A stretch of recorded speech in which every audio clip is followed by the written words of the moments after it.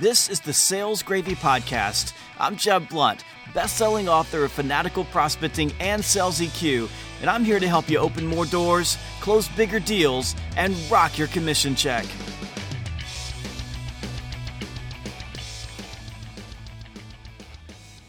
On this episode, I continue my conversation with Patrick Tinney, author of Unlocking Yes, on sales negotiation strategies and tactics.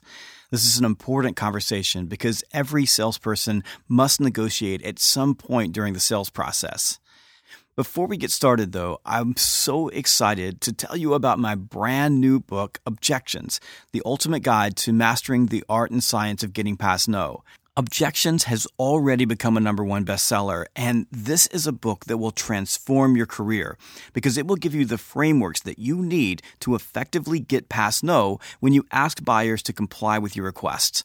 You can get Objections right now at Amazon, Barnes & Noble, or wherever books are sold. Don't wait and don't hesitate. Go right now and pick up Objections. This is one book that I guarantee will make you more money this year. Now, here's part 4 of my conversation with Patrick Tinney on sales negotiation strategies and tactics.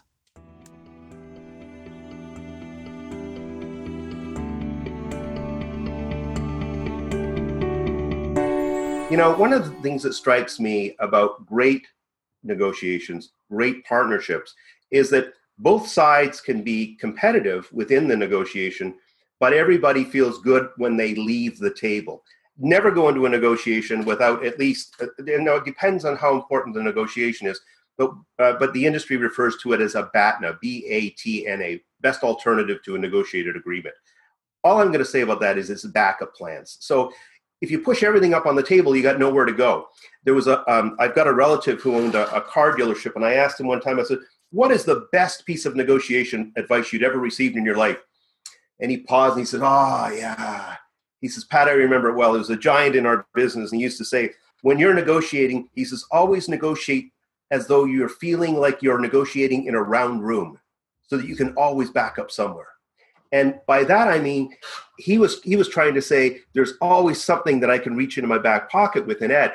And it could be, now let me throw some other things at you. You buy licenses, you buy research, you have storage, you talked about timing. What about size and quality? And it goes on and on and on. See, it's not all about price.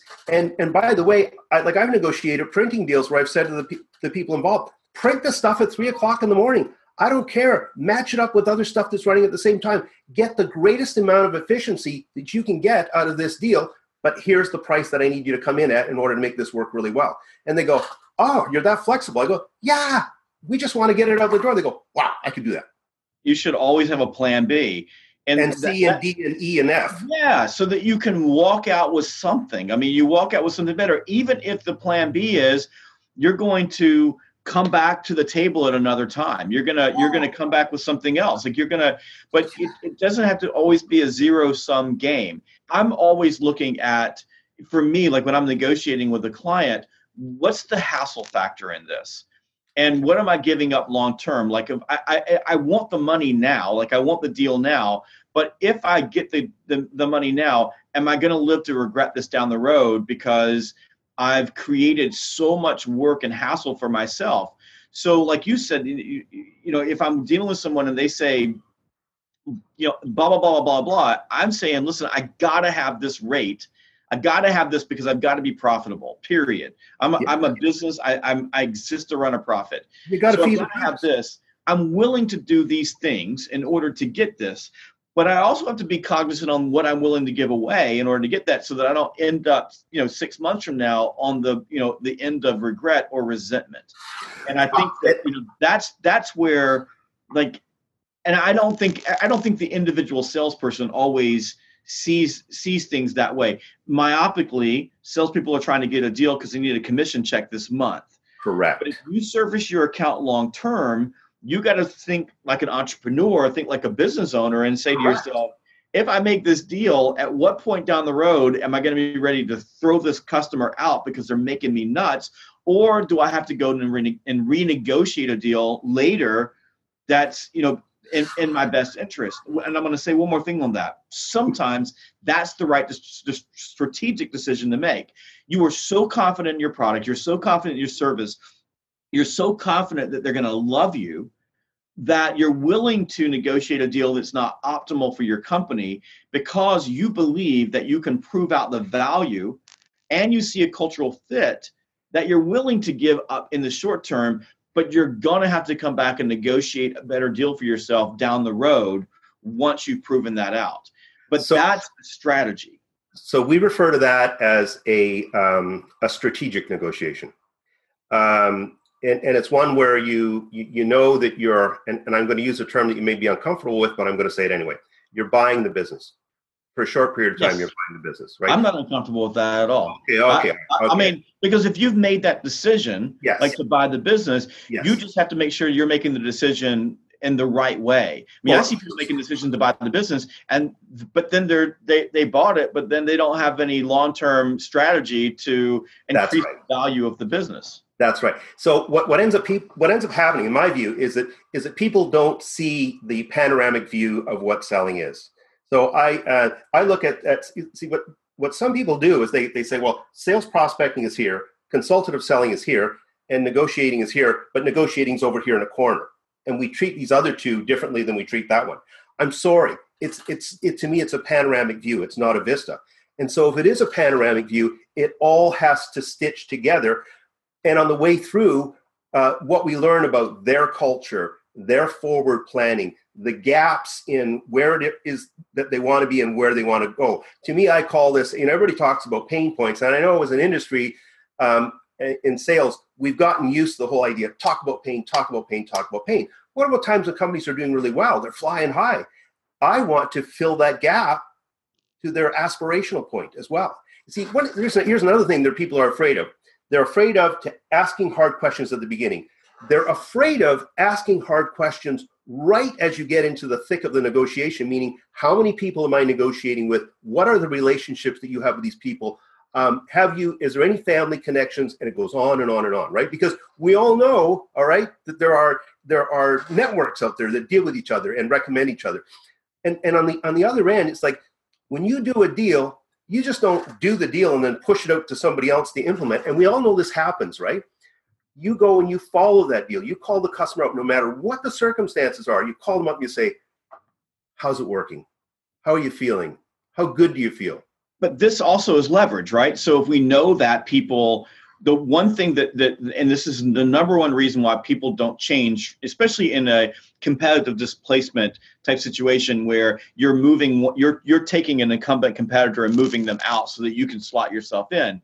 The number one reason why they don't change is they're afraid you're going to screw their business up in the process. And if they're let's just say they're working, they're a manager, let's say a mid-level manager, you screw up their world, they might not have a job. I mean, they don't want that level of embarrassment. Their job is to mitigate risk to them. So by selling things at a rate that allows you to implement in a way that creates excellence and a great outcome for your buyer, you're able to get testimonials that when you're sitting down with a buyer who says, I want to get it at this rate, you're able to say, you told me that the thing that you are most afraid of is that if you try the new product, it wouldn't work. It would screw something up. It would hurt you with your customer. It would shut down your line. It would cause all of your people to be unproductive if you're dealing with software. You told me those things back to discovery, right? So you said you valued that.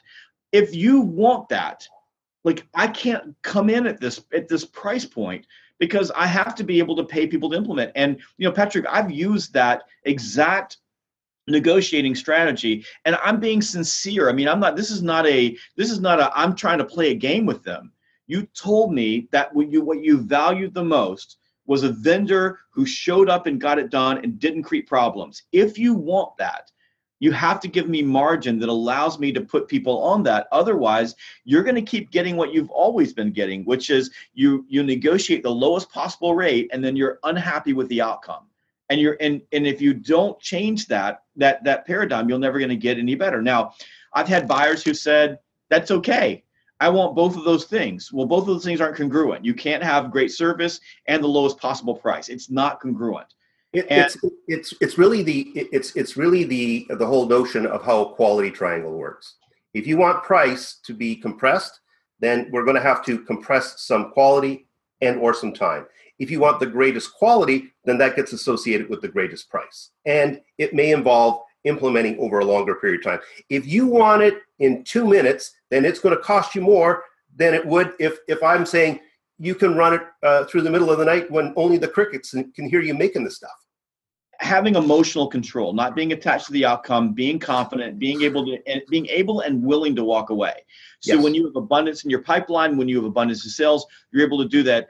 Understanding what your limits are, being willing to walk away. Not only I need the deal, but I'm not willing to take a deal at this particular level or indeed with either price or terms and conditions, because I don't want this level of pain. It's not going to help my business long term. So understanding what those limits are, right? Getting that information down. One important thing I have to insert in here, Jeb, because otherwise we're going to miss it, is price contagion.